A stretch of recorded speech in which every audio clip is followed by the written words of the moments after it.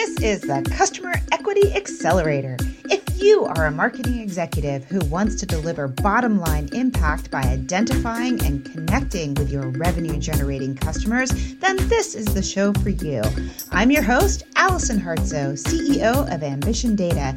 Every other week, I bring you the leaders behind the customer-centric revolution who share their expert advice. If you're ready to accelerate, then let's go. Welcome, everybody. Today's show is about 2020 predictions for customer-centric marketing. I am Allison Hartsoe, the host of the podcast and also the CEO of Ambition Data. Now, as you know, I love CLV. It's always a connection between customer empowerment, predictive data, and the companies who realize that the future is really about using that data to figure out how they can be of service to their customer base. And so marketing in this way not only puts the customer at the heart of the business, but it also provides that clear connection between business value and marketing actions. So you eventually get an ROI on marketing. Ambition Data is a consulting company that helps companies make this connection. We don't sell platforms or lock you into technology, but we can tell you how to pick up the right data to properly hear your customers, how to learn from them, and how to lead with customer lifetime value-driven strategies. Happier customers, happier company, happier life. Hooray! So at the beginning of 2019, I made 5 predictions, and I think I came in about 3 for 5 for those predictions, but some I'm going to kind of say are half credit. So here's how 2019 shaped up. Prediction number 1 was insights proliferate like rabbits. And I think the answer for that prediction was sort of half and half, yes and no. Meaningful insights resulting from consolidated data did gain traction, but they also raised a lot of privacy concerns. And I think that essentially put the brakes on a lot of excess proliferation of insights. Prediction number 2, the data operations become more of the cloud fabric. And that was spot on.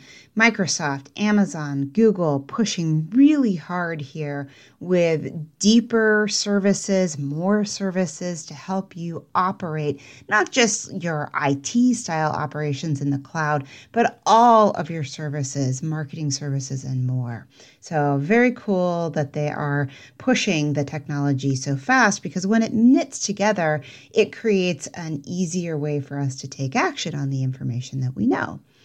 Now, prediction number 3 was about personalization is injected with smarter, more contextual nuance. So basically taking personalization up a notch. And that was partially right.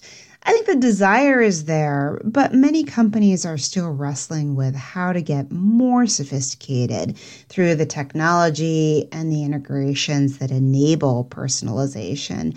You remember there are more than 7,000 just in the MarTech space alone. So when we talk about technology and integrations to enable personalization, we're not talking about a small action here. We're talking about a pretty heavy lift, which brings me back to why prediction number 2 is so powerful. When Amazon, Microsoft, and Google are knitting this together for you, it creates a lot more velocity.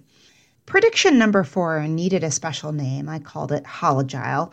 And this was based on the idea that the structure of an organization was not really built to help the organization move as quickly as it needed to, particularly around customer data, which we know spreads across all these different cross-functional areas.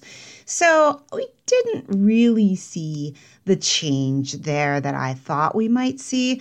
We didn't really see the changes that I thought we would see there. And that's probably because it just takes time to do that kind of massive infrastructure reorg. So I'm going to say that was a miss. But we did see some references to cross-functional SWAT teams for problem solving that are becoming more and more popular ways to pull the right knowledge together, the right resources together to execute on particularly customer-centric changes. Finally, we have prediction number 5, which was the channel goes out of style. And I'm going to give that a yes, because I did see a lot more customer language, particularly on CLV last year, customer lifetime value, and a lot less on channel or omnichannel. It's not that channel isn't used, it's just that it goes out of style as a way for measuring success. So very happy with that. Now, what does 2020 hold? I've got 3 predictions for you for 2020.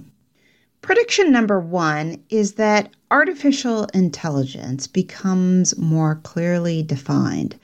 At an AI conference last year, I was surprised when the speaker on the stage asked people in the audience whether they were doing artificial intelligence or machine learning.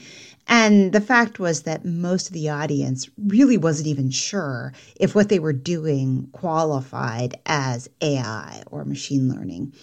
So therefore, I was hesitant last year to put AI in any of my predictions because the meaning was so vague.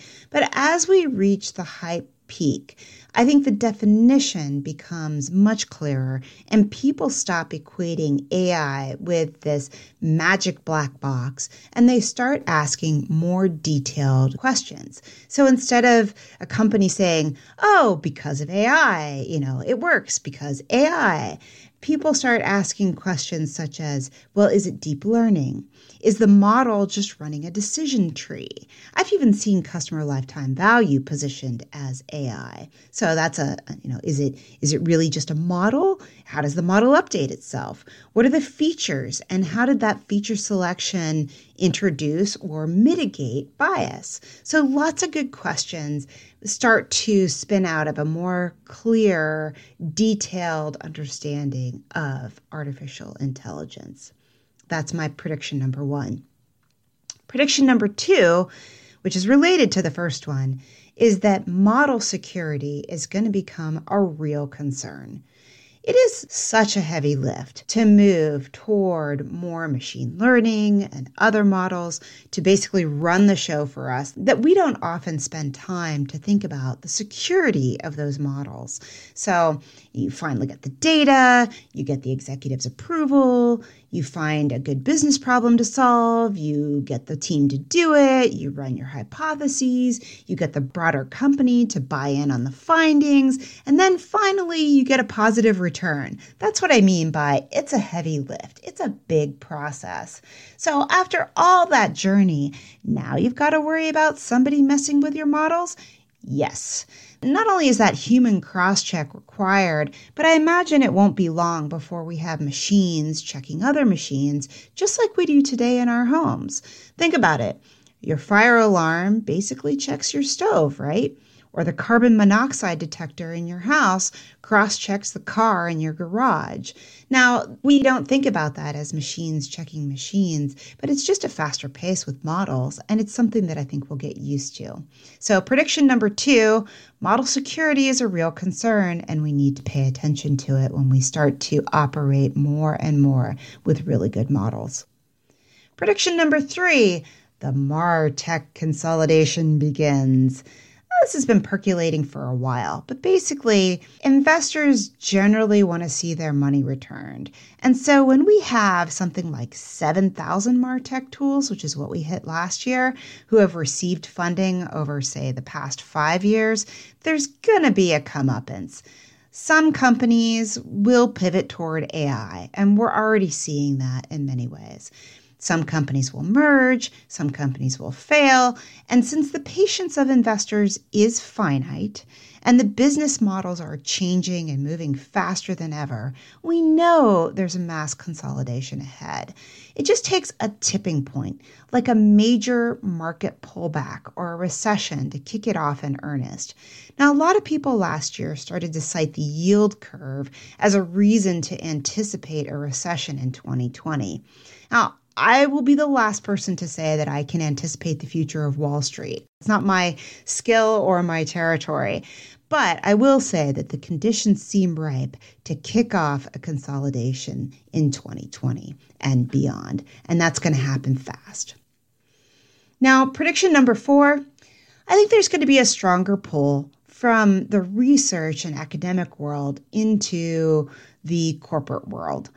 I've always been amazed by how many ideas kind of languish in academic research. Now, if you look at the early copies of the Fader-Hardy research papers, they were years and years ago. And I think the original book that Pete Fader put out was 11 years ago. So it's almost as if there was this Gandalf-inspired chasm where one pool of insight from the academic world simply did not transcend into the corporate world. At least it used to be that way. And I think there's a new marketing hashtag. It's called Marketing Acad. I don't really know how to say that. It's marketing with academic kind of truncated. And what it's doing is it's shining more light on the academics in the marketing field. And I think that's important because it's no longer just a bunch of nerds in the corner.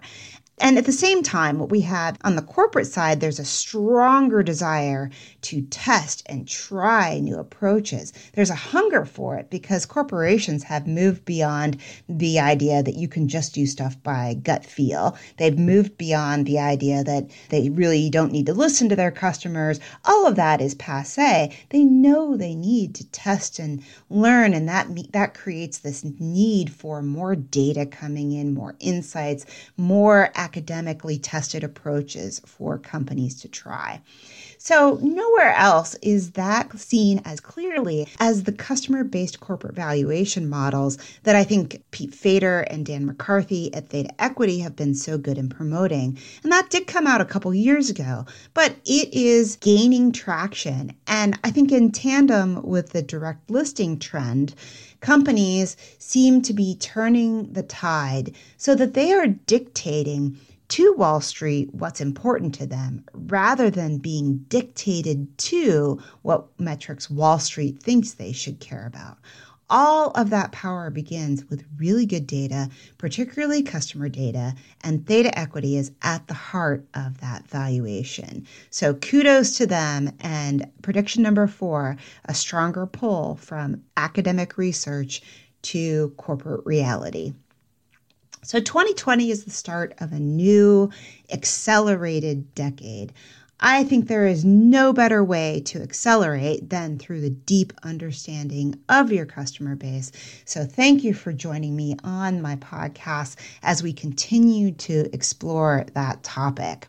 As always, links to everything we discussed are here at ambitiondata.com/podcast. Remember, when you use your data effectively, you can build customer equity. It is not magic. It's just a very specific journey that you can follow to get results. See you next time on the Customer Equity Accelerator.